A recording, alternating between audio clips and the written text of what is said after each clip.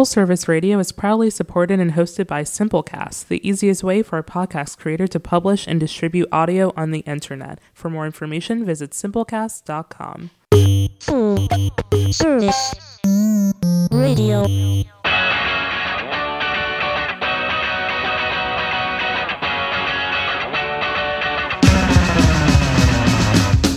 Hello, everyone. Welcome to BYT Radio. My name is Brandon Weatherby. BYT Radio stands for Brightest Young Things Radio. Brightest Young Things is an arts and culture website based out of Washington, D.C., with a presence in New York and Chicago. We record this show every single Thursday at Full Service Radio in the beautiful Lion Hotel in Adams Morgan. Jack is the guy that runs this station. He's actually back in the booth for first time in a while. I think we've done this show. It's been a while, yeah. We've been doing this show for almost 2 years now. Is that right? I guess so. And so time works. Wow. Whatever. Anyways, Wow. Jack, where have you been? And I'll tell you where I've been.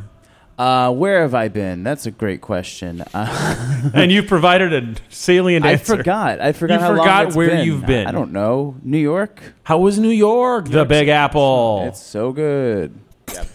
What were you doing in New York? I have a niece there. That's so nice. It's good to have visiting nieces. My niece. You're going to be in L.A.? I will be next week. What will you be doing in Los Angeles? I will be doing a pop-up at the Line Hotel in L.A., doing some interviews in the lobby there with some L.A. creatives. Anyone booked yet or no?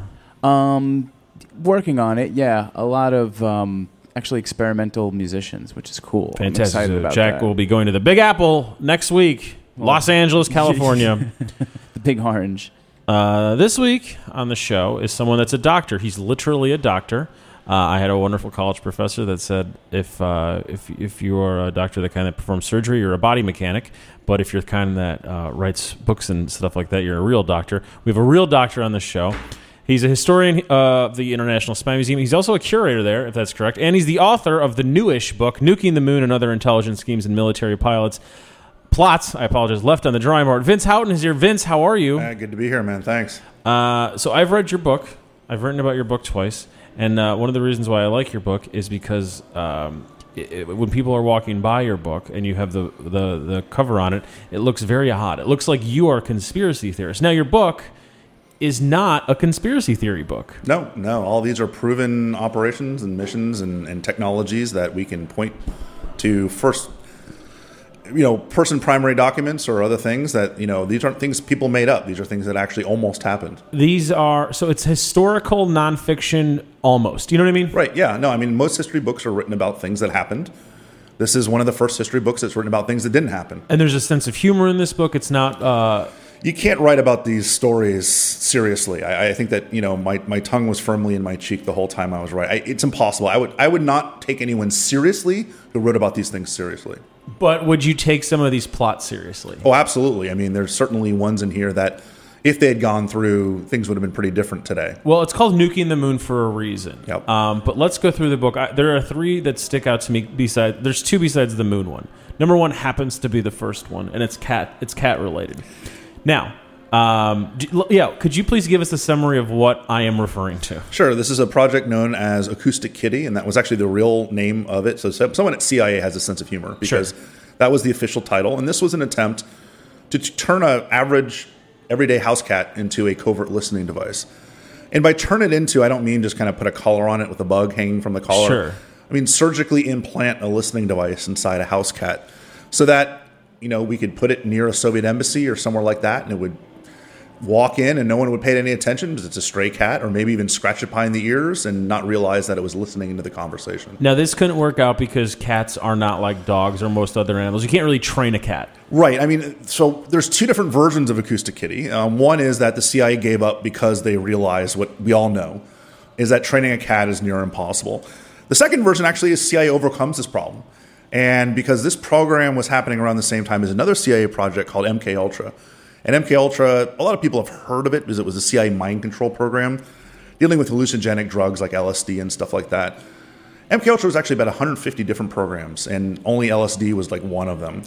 Another one was using electronic brain stimulation to try to overcome instincts of animals, like the instinct of a cat to get hungry and walk off and search for food, or lick their surgery stitches because they think it's dirty. And the other story of Acoustic Kitty says that they were able to rewire the cat's brain to listen to commands. And to the point where they were ready to do a field test of Acoustic Kitty. And that's where the field test is where that version of the story goes horribly wrong. So I want to clarify. Maybe I don't need to clarify. None of these things came to fruition. No, and then again, these are things that almost happened. Yes. Yeah. Here's where the Acoustic Kitty thing really bothers me. I have a cat. I have 2 cats. My wife and I have 2 cats, and one of the cats is attached to one of us, and one of it is attached to the other. So that cat will like watch us sleep or follow us around. Was there a plan of just figuring out to place a bug in a cat that had to go to the vet, and a cat that already lived maybe in an embassy, maybe with someone that they wanted to follow, that would already have that loyalty, rather than rewiring a brain? That would have made a ton of sense. And, for whatever reason, you weren't around in the 1960s to let CIA know that's this. the reason why it didn't happen. Yeah, that's the reason why it didn't happen. No, I mean, and that makes a ton of sense, too. And, as a cat lover myself, I've had multiple cats. I still have a cat, Elwood, at home. Elwood used to have a brother named Jake. And well, I just want you to know, Vince, I'm going to interrupt you now. I do a show called You, Me, Them, Everybody. Do you know where that name comes from? Do you want to tell everyone the premise of the not hit film The Blues Brothers? The premise, if you had to break it down. 2 brothers, Jake and Elwood, are doing shenanigans and trying to make their way to... And there are 3 forces in their way. Do you want to name the 3 forces that are in their way? Oh, man. You're kind of sort of related to one. I'm kind of sort of... Well, there's the law enforcement. The law enforcement, that's how you're sort of kind of related. Okay. Law enforcement's number 1. They're trying to raise money for the orphanage that they grew up with Carrie Fisher as the nun. But also... not Carrie Fisher. Carrie Fisher's Carrie Fisher's the girlfriend that tries to explode him. Yeah, Carrie Fisher's the nun in another movie. I don't know, I get confused. Well, they have half a cigarettes, a full tank of gas, and the Catholic Church. Yeah, the Catholic Church, law enforcement, and then finally the white supremacists. There we go. What's old is new again. The neo-Nazis. There we go. Yeah. Anyway, sorry. Back to the cats. Anyway, I love cats, and so writing this story was particularly vexing for the idea is that, even in the story where the cat doesn't get run over by a cab, which is I give you the ending of that one, they do some pretty nasty things to animals. I mean, they try to explain it that this was in an operating suite and it was a veterinarian. It's not like the cat volunteered for this. Sure. And I understand why people will get upset about that. And I'm not trying to rationalize it in any way, but unless you're a vegan that actually stands by it, it's like, back off, man. And I'm wearing leather shoes right now. And the first section of the book is about animals, and this is the least bad thing that happens to animals of all the stories. I don't know about that. The bat story, which is the other story I wanted to get to, I don't think that's in the animal section. It is. Oh, okay. This is during World War II. Yep. This is the story that will probably stick with me the longest because I think it could still work. Oh, I know. I absolutely am convinced this could have ended the war. Let's talk about bats. Yeah. So there was a dentist of all people who was coming back from vacation in the Southwest United States, and on the radio, like rest of America, heard about the bombing of Pearl Harbor. And his name was Lytle Adams, and Adams wasn't just a dentist, he was also an inventor.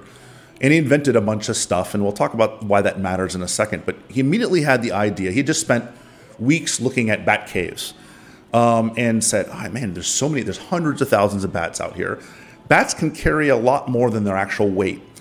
So what if we combined a bat with some kind of incendiary device? Because he knew a little bit about Japan, and he knew that Japan was mainly made up of buildings and houses of wood and paper. It's not like today where Tokyo is all, skyscrapers with cement and glass. The reason that there's skyscrapers, cement, and glass is Tokyo is because we burned all the other stuff to the ground. And he said if we can combine a bat with an incendiary device and then drop them over Japan, they would do what bats do during the day. They would find a cold, dark, dry place to hang out. And if that happened to be the attics or easements or nooks and crannies inside these wood and paper houses, when the incendiary device went off, which it would be on a timer, it would burn Japan to the ground. And this is logic, right? This is kind of A plus B equals C. There's not a lot going on here. What got the attention of the government was that earlier, Adams had devised a way to help get mail from ships to shore faster. Doesn't sound all that complicated, but it was enough that it got the attention of Eleanor Roosevelt, the First Lady of the United States. And so Adams actually gave a demonstration to Roosevelt. Flew her in his plane to demonstrate this. You can imagine today, like the First Lady getting in a private plane with a pilot. But at the time, no one really took it all that seriously. Enough that she thought he was a jolly old man. Apparently the description of Adams was that he looked like Santa Claus. Yeah. And she just loved meeting him and talking to him and laughing with him. And so when he wrote a letter to the White House with his bat plan, it got into the hands of FDR. And FDR wasn't going to mess around with it, but he passed it along to Bill Donovan, the head of the OSS. And Donovan looked at this and said, all right, this might work, but I don't want to deal with this either. And he passed it along to a guy that actually could do something about it, a guy named Vannevar Bush, who was the director of a government agency that probably should still exist but doesn't anymore, called the Office of Scientific Research and Development. He was the top scientist. Quick aside, when did that get shut down? Well, right after the end of World War II, right? Okay. So it was a wartime agency designed to take all of the research and development being done in the United States during the war and organize it together. Vannevar Bush was the kind of ultimate head of the Manhattan Project and everything else that was done. And so Bush looked at it and said, all right, this is has enough potential that we're going to do some preliminary research into it. And what they discovered was around this same time, talking about fortuitous timing, a man at Harvard University, a chemist, had developed what we now know as napalm. Mm-hmm. And napalm is very light and very powerful. And it turned out that a particular type of bat, the Mexican free-tailed bat, could carry 18 grams of weight. And you can make a very effective 17.5-gram napalm bomb. Yeah. So one thing led to the other, and they decided to test this. And this is when we talked about this idea could still be used now, and I said I think it would work is because the full-scale test they ran worked perfectly. They built a scale replica of a Japanese town out in the middle of the desert, and the bats flew to it and completely burned it to the ground, like just ashes left over. Now, this would have been a cause for celebration if the other half of the bats that were released hadn't flown to a working U.S. Army airfield and burned that to the ground. The barracks, the hangars, the control towers, and everything else. So the Army was pretty pissed off at Lytle Adams, but Adams knew he had something there. And that's when the Navy swooped in. The Navy probably laughed when the Army base got burned down, kind of chuckled, and said, we're going to fund this. We're going to put a lot of money into this. We're going to test it. And so they started rounding up bats. They started making a lot of napalm. And finally they said, we need to up this to production level. We need hundreds of thousands of bats we can drop over Japan. And they went to the Chief of Naval Operations, an admiral named Ernest King, and said, look, we've got this great plan we've been working on in New Mexico. We need to get a bunch of bats. And he said, well, all right, time out. I was following when you said New Mexico, but not the bat part. Because this is in the summer of 1945 when they went to Ernest King. He's like, I thought you were going to mention some other scientific plan. What the bat guys didn't know is that the atomic bomb basically had been built by this point. Yeah. And so they didn't get the funding they needed to up it all the way up to production level because we had a whole other way of using science to end the war. But Lytle Adams, to the day he died, and he died several decades later, swore that not only would his plan have ended the war, but it would have caused far less Japanese casualties. Because, when some cities start burning, you can get out of the way, and then you can't get out of the way of an atomic bomb, right? It's not something that you have any warning of. I'm not sure he's right, because the fire bombings of Tokyo and Dresden during the war, which were completely conventional, killed more people than the atomic bombs did, because you start what's called a firestorm. Mm-hmm. But, he does have a point in the fact that it may have been cheaper. It may have caused less deaths. Not to bats, of course. We would have had to kill hundreds of thousands of bats in order to do this. But it was a pretty interesting plan. That's the first part of your book. Yeah. I would like to say, I'm sure the animal part leads the book for a reason. That's like the fun stuff. Sure. And then it gets progressively scarier and sadder.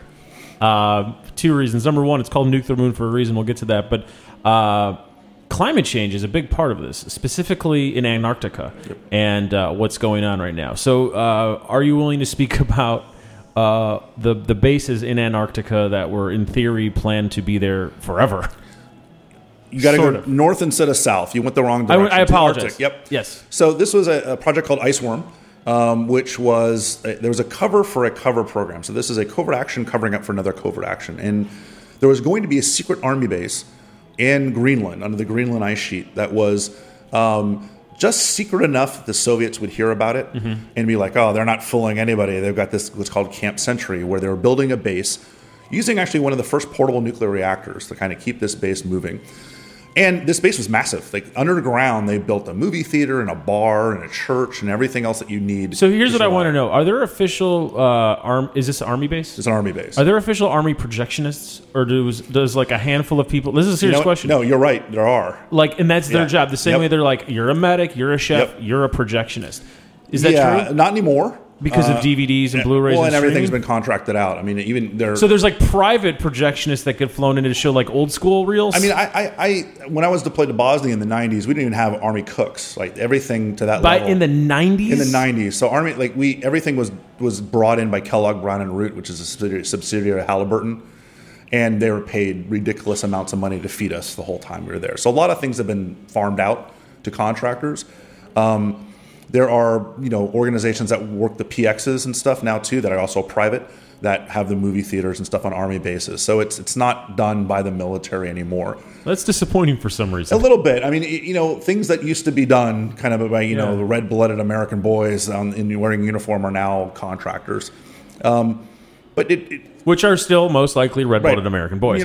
Maybe not. But yeah, it depends on where you're going. But Back to Greenland. Yeah, back to Greenland. So the idea was you'd hide this under the Greenland ice sheet. And the Soviets would get a word that there was some kind of secret base there, but they would assume it was for core research drilling and other things like that. What they didn't know, or what they weren't supposed to know, was that the plan was originally to build hundreds and hundreds of miles of underground or under ice tunnels where we could stash a good portion of our nuclear arsenal, with the idea that, number one, they couldn't be hit because they'd be underground. Mm-hmm. Number two, they couldn't be found because you would build more tunnels than there would be nukes. So you never know which one it was going to pop out of. And this would be a really fast way to get to Moscow because it would just fly right over the Arctic Circle. Mm-hmm. What they didn't realize, like at least the Army didn't, meteorologists probably did, and people who are like kind of geologists, is that the Greenland ice sheet is not just a static ice sheet that doesn't move. It's constantly moving, just like glaciers are always moving and everything else. And so after a couple years, their great tunnels started collapsing because the ice sheet itself was moving along. And so they had to abandon the project even before they put nukes inside. They eventually went back and realized that they didn't even have their tunnels anymore at all. It wasn't just that they were crumbling, it's they'd gone. So they essentially said, all right, well, it's under this many hundreds of feet of ice. We're never going to see it again. So they just sealed it up, meaning they sealed all the radioactive material from the nuclear reactor that was there. They sealed up all the human waste that was there, which is pretty nasty. And they sealed a lot of chemical waste down there. These are chemicals that were used back in the 1950s and 60s, things that today you would never find anywhere because they're full of carcinogenic material, but they were sealed forever, quote unquote.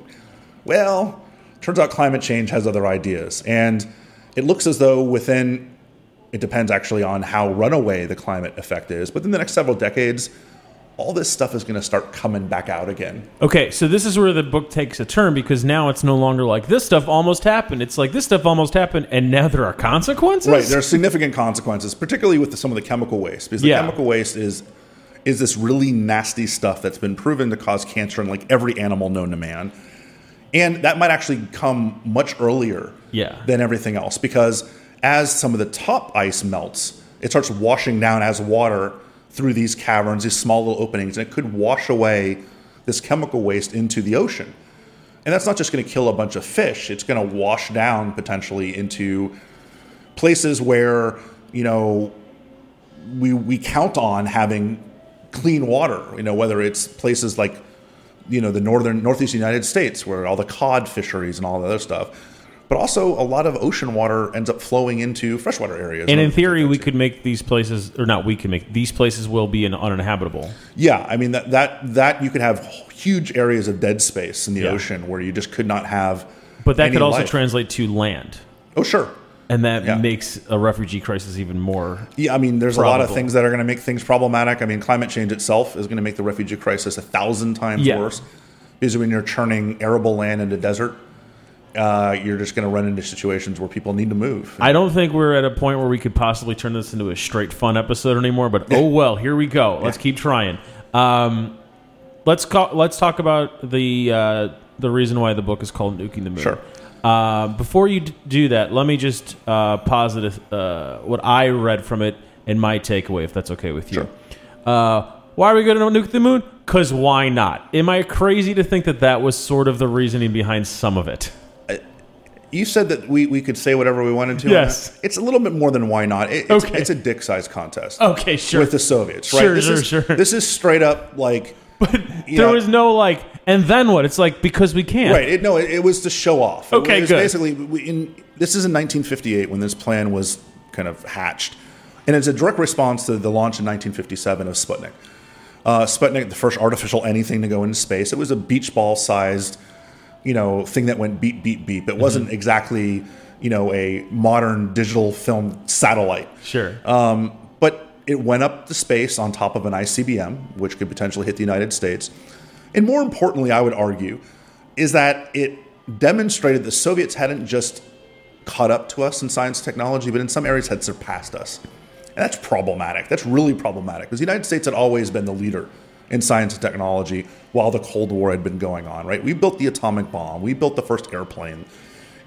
Everything from the Etch-a-Sketch machine to the kind of the first microwave popcorn was developed in the United States. The chocolate chip cookie, right? We could just drop the mic on that, right? And all of a sudden, the Soviets had done something that we couldn't do.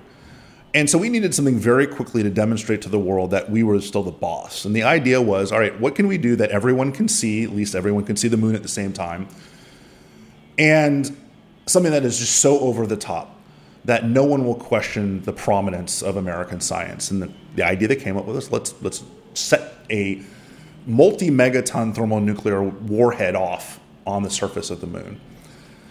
There's a lot of problems with this. Yes. Yeah. Number one, and then what they discovered.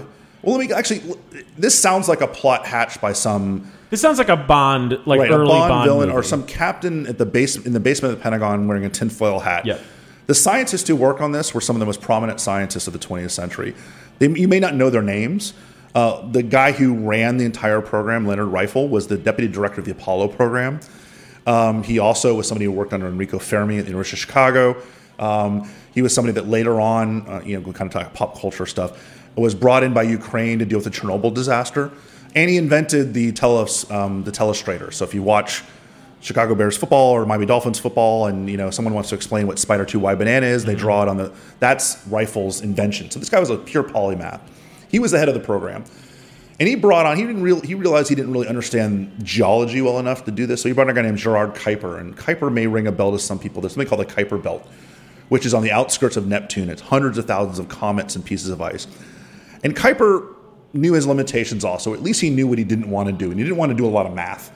Because these high-level scientists, they let other people do the math for them. And Kuiper brought with him a grad student who was really good at math, a guy named Carl Sagan, who I assume people have heard that name. So these are heavyweight scientists working on this program.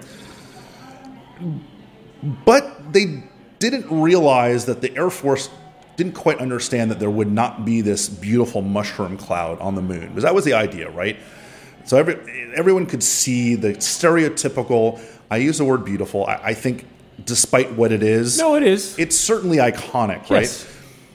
Because the moon has no real atmosphere to speak of, right? You need atmosphere to have a mushroom cloud. You actually need air not to get out of the way to kind of smush down the top of the cloud. And they said, no, it's just going to be dust going in a bunch of different directions. It's not going to be as pretty as you think it was. But the reason I think the plan never happens is if you've watched any documentaries about the early space program or The Right Stuff or anything, there's always a wonderful montage of rockets blowing up. Before we actually put Alan Shepard into space, there were hundreds of rockets that blew up on the launch pad or flew up about 30 feet in the air and exploded, or flew up 50 feet and turned around and then came right back down. Well, imagine a 5-megaton nuclear warhead on one of those. And that's the chance they didn't want to take. Yeah. Yeah. This doesn't exist without Carl Sagan writing about it, Wait, sort of with a wink and a nod. Right. We wouldn't know about it. Well, we wouldn't know about it at all if Carl Sagan hadn't broken about 15 different classification laws. But still, Carl Sagan gets the credit on this one. Yeah, so Sagan, when he applied to a grant for a PhD program later on, when you're writing a CV for grad school or anything at that level, you're going to include every single thing you did to make you sound good. And Sagan included 2 papers that he had worked on, both with very obvious titles, dealing with the effect of nuclear explosions on the moon and other things. Now, the problem was Project A119 was very, very top secret. It was very classified. And Reifel didn't say anything at the time, but after Sagan died, a couple years later, after he wasn't going to kind of spit on his grave, Reifel wrote an article and said, Carl Sagan broke a lot of laws when he applied for grad school because he wrote about this program. That kind of what brought it out into the limelight. And at that point, the Air Force declassified the kind of the program document, so we know a little bit more about it. So here's questions. You could probably only give me a yes and no. What did you want to? Are there stories that you wanted to include in the book but you couldn't because of classified reasons, and just because you could know about it unless you could prove it, you can't write about it? Yes. Okay, great. Is there anything in the International Spy Museum that you really wish you could showcase if you had the clearance that you know about that you think the public would love? Oh, absolutely. Okay, great. This book is very fun for these reasons. You can read it out of order, which makes it very fun and episodic. It's not designed to be read in... I mean, you can read it in order if you want to. I read it in order, but I don't think you need to. No. Like, if you, for some reason, like only care about World War II, you can easily like knock that out. Let's get to today. Okay. Let's get to the sadness of today. The International... Let's go backwards. The International Spy Museum, brand new building. Brand new building. We've been open for about 2 months now. We're not a brand new institution. No. We've been around since 2002. There's a reason you've been around since 2002. It doesn't necessarily have to deal with 9/11, but let's be realistic here. You also are the host of the International Spy Museum podcast. Comes out once a week, every Tuesday. It seems to me that anyone roughly my age, I'm 36, got into what they're doing probably because of 9/11. It was a transitional moment for a lot of people in that generation, absolutely.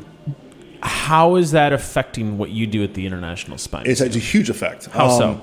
Well, so the museum itself was conceived back in the 90s, and then, of course, it opens in 2002 because it takes years. Of course. We took 5.5 years to build the current museum. Of course. But it's even more important today, and certainly after 9/11, because you can't take the front page of a major newspaper, whether it's New York Times or the Miami Herald or the Chicago Tribune or anything else, and not see a story that is somewhat related to intelligence work. And the public doesn't understand it. The public, I don't mean you, exact person listening out there right now. The royal you. Yes, the royal you doesn't understand the intricacies of intelligence, right? Because there aren't classes on it, right? It's not like you go to school in most places and learn about intelligence work. So for most people, their entry point to the world of spying is pop culture. And that's problematic because most pop culture is god-awful. Quick aside, what's the best representation of spy culture in pop culture? The 6-hour Tinker Tailor Soldier Spy with Alec Guinness that everyone falls asleep watching. Perfect, thank you. Yeah, but everything else is garbage. I mean, I if you want to Google me, I spent years reviewing the TV show Homeland for the Wall Street Journal. And basically what they wanted me to do is, for each episode, say what they got right and what they got wrong. And up to the deadline, I was struggling to figure out what they got right. Because it was really easy to figure out what they got wrong. Yeah. And even in that case, they tried to make it look serious, but it's just bad. The problem is real intelligence work is not exciting. No. It's slow. It's something where an entire career, a 30, 40-year career, you may have one moment in your career that could be interesting in a movie. Sort of a quick aside, how realistic was The Americans? Decently realistic. Okay. So it's based on real life. It's based not a story from the 80s. It's based on a group of Russian spies who were arrested in 2010. There are 10 of them. Anna Chapman is the most famous, the buxom redhead who ended up naked everywhere, and now she basically is Oprah in Russia. Good for her. Yeah, good. She turned lemons into lemon flavored vodka. Did a great job with that. Do you drink limoncello? I do not. I don't drink it all anymore. Is that because you're not as cool as cool Russian spies? No, that's because my liver kind of. So what you're saying is you're not Russian. Yeah, well, no, I've spent some time over there. Have you really? And that certainly could have contributed to the problems I have right now. But yeah, never get in a drinking contest with the Russian. You're going to lose. Here's my. This is a good spy question. I know we're completely off the map. We'll get back to it. Is it ever a good idea if you're a spy to get in a drinking contest? It depends on how well you know yourself. I mean, I think that's a position where. The CIA did create certain pharmaceuticals which would prevent you from getting drunk. It's just bread. Well, it's easier than that. It's certain pills that will basically kind of keep you to drinking and not getting drunk. So yeast. You could pretend. Is it just yeast? Yeah, there's I think that might still actually be classified. So. Oh, come on. It's yeast, everyone. I was a bartender. It's yeast and vitamin water. You'll be cool. Yes, that keeps you from getting hangover. Yeah. This is keeping you from getting drunk. Well, then what's the point? What are we doing here? Well, then just pretend. Yeah, just pretend. Anyways, have some near beer, have some O'Doul's or whatever. But The Americans, based on a story. She was arrested in 2010. Americans, based on a true story of what we call illegals or sleeper agents. They are still in the United States. They were in the United States back then as well. What's interesting about some of the illegals that were arrested in 2010 is their kids had no idea they were Russian spies. Yes. They thought that they were just average, everyday Americans living in New Jersey. What's not real about the Americans is that most sleepers don't do anything. Sure. If you're that deep undercover, why take the chance of you getting caught? Like, you're living across the street from an FBI agent who does counterintelligence. You're just going to kind of sit there and barbecue, right? You're not going to try to assassinate the Secretary. And that's where it's a TV show, right, blah, blah, exactly. blah, blah. Okay. Yep. But does any part of you wonder how many people on the International Spy Museum staff might be sleeper agents? No, I wonder that all the time. Do you really? I suspect several are. How could you? How do you vet for that? I mean, we're LinkedIn doesn't have that option. You know what? If they are, great. We're a Yeah. non-governmental institution. We're not in a position where we have any secrets that I'm going to tell anybody. And So that's the point. If they are great, I think about this all the time. Who cares? Because at this point, it being 2019, social media, blah blah blah blah blah blah. What's actually secretive anymore? Well, but you make a good point, right? Something we call open source intelligence has now become insanely important. To the point where CIA used to do it kind of as an aside. Like, let's see what we can get through open sources to kind of add to the closed sources or the secret sources. Now there's an entire building at CIA that's fundamentally focused on open source intelligence. Because people will post just about anything on social media, especially terrorists who are dumber than boxes of rocks in most cases, will post their location. We'll post where they're going to be. We'll post like where they trained, and that's wonderful intelligence. I mean, the story that just came out about the aging technology. The Face app. Yeah, the Face app. God, people, if you fell for that, don't do it again. Just like, I'm not going to make fun of you. I am in my head, but just don't do it again. It's an app. You don't know who made it. You're going to send your face and all your biometric data and everything to them. Number one, Russia Yeah. made it. That's been proven. Number two, they in the terms of agreement, they like own everything in perpetuity, which won't hold up. It doesn't matter. Number three, the reason why it got super popular in DC, do you know why? No. The Washington Capitals and the NHL posted the Alex Ovechkin, like older one. And the fact that it Wonderful, it yes. could not have been Yes. better. Are you a Caps fan? No. Good call. Okay, I'm back from to Miami. Sadly, I'm a Florida Panthers fan.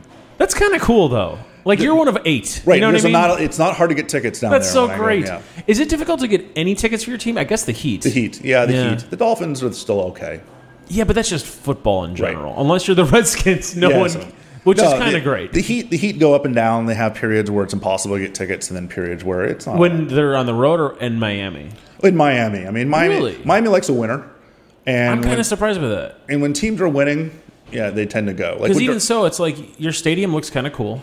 it's perfect, right on the Exactly. water. It's gorgeous. And you had Dwayne Wade for all but like what, one season when he was at the Bulls, Yeah. and that's it. And so like it was like a fun, nostalgic Dwayne Wade season, the last one. And now you have Jimmy Butler. yeah, you have they a should lot be- to look forward They to. should be good, and they're trying to steal Wall and Beal from the Wizards. They're making it. Do you want Wall though? Do you? Do you, know kind of what? have to take? You got to take It'll Wall make if it you want worth Beal. watching. Yeah. Worth watching. This guy in the booth, he's a Knicks fan. Damn straight. That's fun. What do you think? It is. Say PJ Brown and Charlie Ward. Is James Dolan a spy? Dolan. Is James Dolan a spy? I don't know if you wanted to destroy the New York Knicks as a franchise. I don't know what else you would do differently. So what you're saying is by being a New York Knicks fan, Jack is an unpatriotic American unwillingly tearing down this great country. Send them back.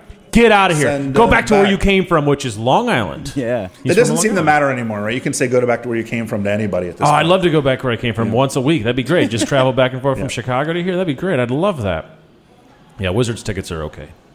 It's an okay stadium. Yeah. They're You know, cheap. Yeah, they're cheapish. They're not as cheap as they should be. Well, the Caps need to be a couple years separated from winning the Cup to actually go to a game now because Yeah. you got to pay like $300 to sit in the nosebleeds, and I'm not going to do Yeah. that. You know, it's much more affordable. The International Spy Museum. It is. Look at that plug. Much more affordable, and you can spend like 8 hours there. We actually had a guy come through who was doing a review of it, and they wanted to do everything, and it took 7 hours to go through the museum. That's too long. That's way too long, but you're certainly going to get your money's worth if you come there. do you want the visitor to the International Spy Museum to feel more educated, or do you want them to realize that the world is both bigger and smaller at the same time? What's the goal from your perspective? My ultimate goal as an educator, which I am first and foremost, is that people are asking more questions when they walk out the door than they did when they walked in. Okay. Because a lot of times you don't know what questions to ask. You don't know what's out there. I mean, most people don't have the foundational knowledge to understand how complex this is. Why isn't that true? Because you're absolutely right. There aren't counterintelligence classes. There aren't spy classes. There are very few colleges now that actually are offering intelligence as a degree, but they just started in the last 10 years. And so every other museum you go to, let's say the Natural History Museum, you learn about dinosaurs as a kid. You learn about rocks and shit as a kid.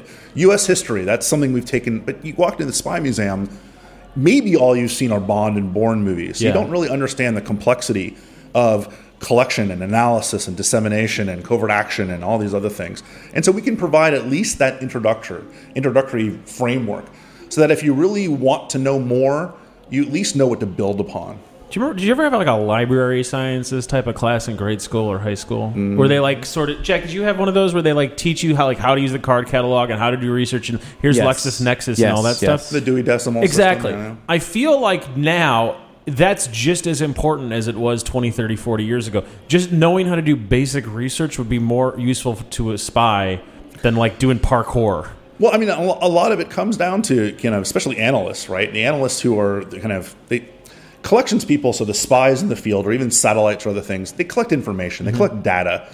Analysts are what turn it into intelligence. So the analysts are the ones that are kind of the nerdy guys, like the ones that kind of sit around with the PhDs and take in the raw data and figure out what the hell it means. You don't have intelligence without analysts. And yeah, a lot of it comes down to the ability to do really good research. And most of them do, right? If you've got a doctorate, really what a doctorate does is, yes, it says you're an expert, but really what it does is it blesses you off saying you're an expert researcher, right? You know your way around an archive. You can do research. So this is you explaining a question, but actually just bragging about your credentials. Well, yes, because I have a master's too, if you really want to bring that one up, right? So you went to school. Yes. That's good for you. Yes. That's a compliment. Spent half my life doing that, yeah. Sounds like a huge insult. Do you feel more or less hopeful because of your job? It depends on the day. It really does. I mean, there are days where it's just pessimistic, Nick, where you're like, oh, God. Like, number one, we can't get out of our own ways in some cases. But number two... but you're also a historian. Right. Because of that, could you look back in the past and it was like, we can't get out of our own ways, but at least we got this far? Well, context helps a lot, right? Because every time everyone says, like, this is the most divided we've ever been, I'm like, the Civil War? Yeah, we had slaves for a long time. Right, and we fought each other at war, right? Yeah. Or this is the most corrupt president we've ever had. I'm like, well... We had slaves. Yeah, I mean, this is the most racist one. I'm like, well... Slaves, right? Slaves. I mean, the founders, right? The people we adore and we revere were slaveholders, right? So they're not, it's important to have some kind of historical context. That being said, there are a lot of ways that we can kill ourselves now that didn't exist before. Well, let's rank them. Number one. Nuclear weapons. Okay, that's actually a very salient point. Thank you so much. So, I talk about existential threats in the book, right? And I say we kind of overuse that phrase. You saw that in a lot of the presidential debates where, like, I think Michelle Bachmann said 20 times that Iran was an existential threat. She has no idea what she's talking about. The existential threat literally means a threat to our existence. There are only 3, I think, right now. U.S., China, Russia? Well, the Russian nuclear weapons arsenal. Chinese don't have enough to really cause real issues. But let's say nuclear weapons. Okay. Climate change. Okay. Which I will... I don't care what political spectrum you are. I will yell at you till I'm blue in the face because it's... DC went 92% not Trump, right? Well, I know I'm in a happy place here, right? But I have relatives in Texas and Florida and others. And people who, just think more about money than about kind of their kids. Well, here's the thing. Let's take that back. Sooner or later, it will make more financial sense to be on that side. It already does. Complete financial sense. If you look at the kind of trillions of dollars in the green jobs and other things. Anyway, but yeah, you're right. I'm trying to stay positive here. No, I understand what you're saying. Like, I mean, Florida's already figuring this out. Florida is a super duper Republican state, certainly from the governmental side. Mm-hmm. The Florida State House and Senate and the governor. And they're like, we better start paying attention to this because Miami's going to be underwater. It kind of already is. And the third thing is ourselves. I know that's really metaphysical and kind of big picture. And this is almost where you could say 9/11 was an existential threat and Al-Qaeda was because of what we did to ourselves afterwards. Patriot Act, because of Abu Ghraib, because of things like the Enhanced Interrogation Program and other things, where if bin Laden and crew wanted to change America, congratulations, you win. Yeah. Yeah, and so that to me is something that I even talk about this in the conclusion. I try not to make it serious, but the conclusion kind of lays down like, look, the response to 9/11 and the fact that only 3,000 people were killed. I understand that sounds weird saying that, but a nuclear exchange with the Russians would kill millions and millions and millions. What would we do if there's a major attack that's bigger than 9/11? Yeah. Are we going to stop being the country that we are? And kind of see the hints at that already, even without a major attack and kind of going against our true beliefs. And again, the founders are spinning. I don't give a shit about the founders. I'm not one that reveres them. Good party. Yeah. But, the people the ideals that founded this country are very much threatened right now. Yeah. Yeah. The new Spy Museum. Happy, joy. It's so much fun. Where's the new Spy Museum? The new What's Spy the Museum. address? It's 700 L'Enfant Plaza, right? It's hard to miss. We're surrounded by these ugly-as government buildings that were all built in the 60s using that brutalist architecture the FBI building is. Here's my biggest problem with your museum. You could, when you're on the highway or whatever, there's that giant Spy Museum thing, and then really unfunny people make the joke of like, shouldn't the Spy Museum be hidden? That's it. Yeah, no. We had a 10-minute conversation about making it in a completely undescript building that you wouldn't know. You'd have to find it. But then we're like, no one would that's come. a bad idea. Yeah, you did the right thing. Yeah, then no one would come. So yeah, no, we're here to tell the public and to educate the public about what happens in this world. British Young Things has a party at the Spy Museum coming up in a few weeks. Go to that. This Tuesday, we're doing a book swap. I will not be swapping Vince's Nuking the Moon because I will probably keep this and recommend it to other people. But you can get like-minded books. You could find Nuking the Moon anywhere that books are sold. Yep. People should follow you. But yeah, follow on Twitter at Intel Historian. That's which a great is pretty one. easy. Somehow I got it. There aren't a lot of us, so. Yeah, how many Intel historians are there? There's a handful of about 40. Is it mostly male? It's starting. The younger cadre now is becoming more and more women as women get more involved in national security, which is starting to happen. Thank God. Do you guys get along, or is it really? No, we all know how nerdy we are, so we do get along. Okay, it's kind of if we don't get along with ourselves, or you know how nerdy you are, and you keep trying to one up each other. Did you know? There's happy one upping. Actually, a lot of the stories from this book came from people kind of like, have you heard the story of X? And it's like, no, that's great. Oh, by the way, there is a pretty large footnote section in this book so he's not just fibbing the whole time. No, well, the point I tried to make is I only included things that you could either from your public library or from your couch on the online learn more about this stuff. Now, there were primary source documents that I pulled out of an archive, but I didn't include those, right? So if you want to know more about each of these stories, I have a bunch of resources there where you can kind of tackle them a little deeper than I have them. And the podcast could be available wherever you listen to podcasts. It comes out every Tuesday. It's been around for a long time. Yeah, so Spycast has been around for a while. We've done almost 500 episodes or something to that effect. Everything from former and even current directors of agencies down to spooks on the ground and everything in between. Spooks on the ground sounds like it's a slur, but it's not. No, spooks on the ground, that's the bread and butter of intelligence operations. And then what's the worst representation of spying that's the most fun to watch? I mean, the Bond movies by far. Okay. I mean, we know them really well. We work very closely with them. You used to have a Bond exhibit. We used to have a Bond exhibit. One of our honorary board members is the guy who wrote the last 8 Bond movies. We know that group well. We appreciate it, right? Because it's just fun. Yeah. But it's really not. If you're jumping out of a perfectly good airplane with a cocktail in one hand and a stupidly named blonde in the other, you're getting fired. I mean, you're just not going to have a job. You're too cool. Well, that's just. I mean, I did a thing for Vanity Fair again. I mean, watch me name drop all the stuff I've done in public, where they asked me about one of the Mission Impossible movies. It's the one where he hangs from the side of the plane, and they're like, "Is that real?" I'm like, "That's something you would get you fired at CIA." But it's technically real because it happened in the movie. But in real life, if you did that as a CIA officer, you would get a pink slip because they spent millions of dollars training you, and you're going to do something so reckless. Yeah. Then you're on your way. What are your thoughts on Scientology? Go. Cool religion. What's his name? Fitzcavich or whatever. Their leader. Yeah. Is in my top 5 worst people on planet. Let's rank them. Number 1. LaPierre from the NRA. Oh, okay. I like that one. That's really good. Number 2. Vladimir Putin. Oh, solid. Number 3. That guy, whatever his name is. Okay. Number 4. Now you're getting into trouble with me. The guy from Indonesia. No, Philippines. The Philippines. Duarte. And number 5 with a bullet. My former boss. I won't even name him out. Seriously? Yeah, he was a dickhead. At the Spy Museum or No. different place? No. This is back in my old life. That's awesome. Yeah. You're one of the few people that would go along with that.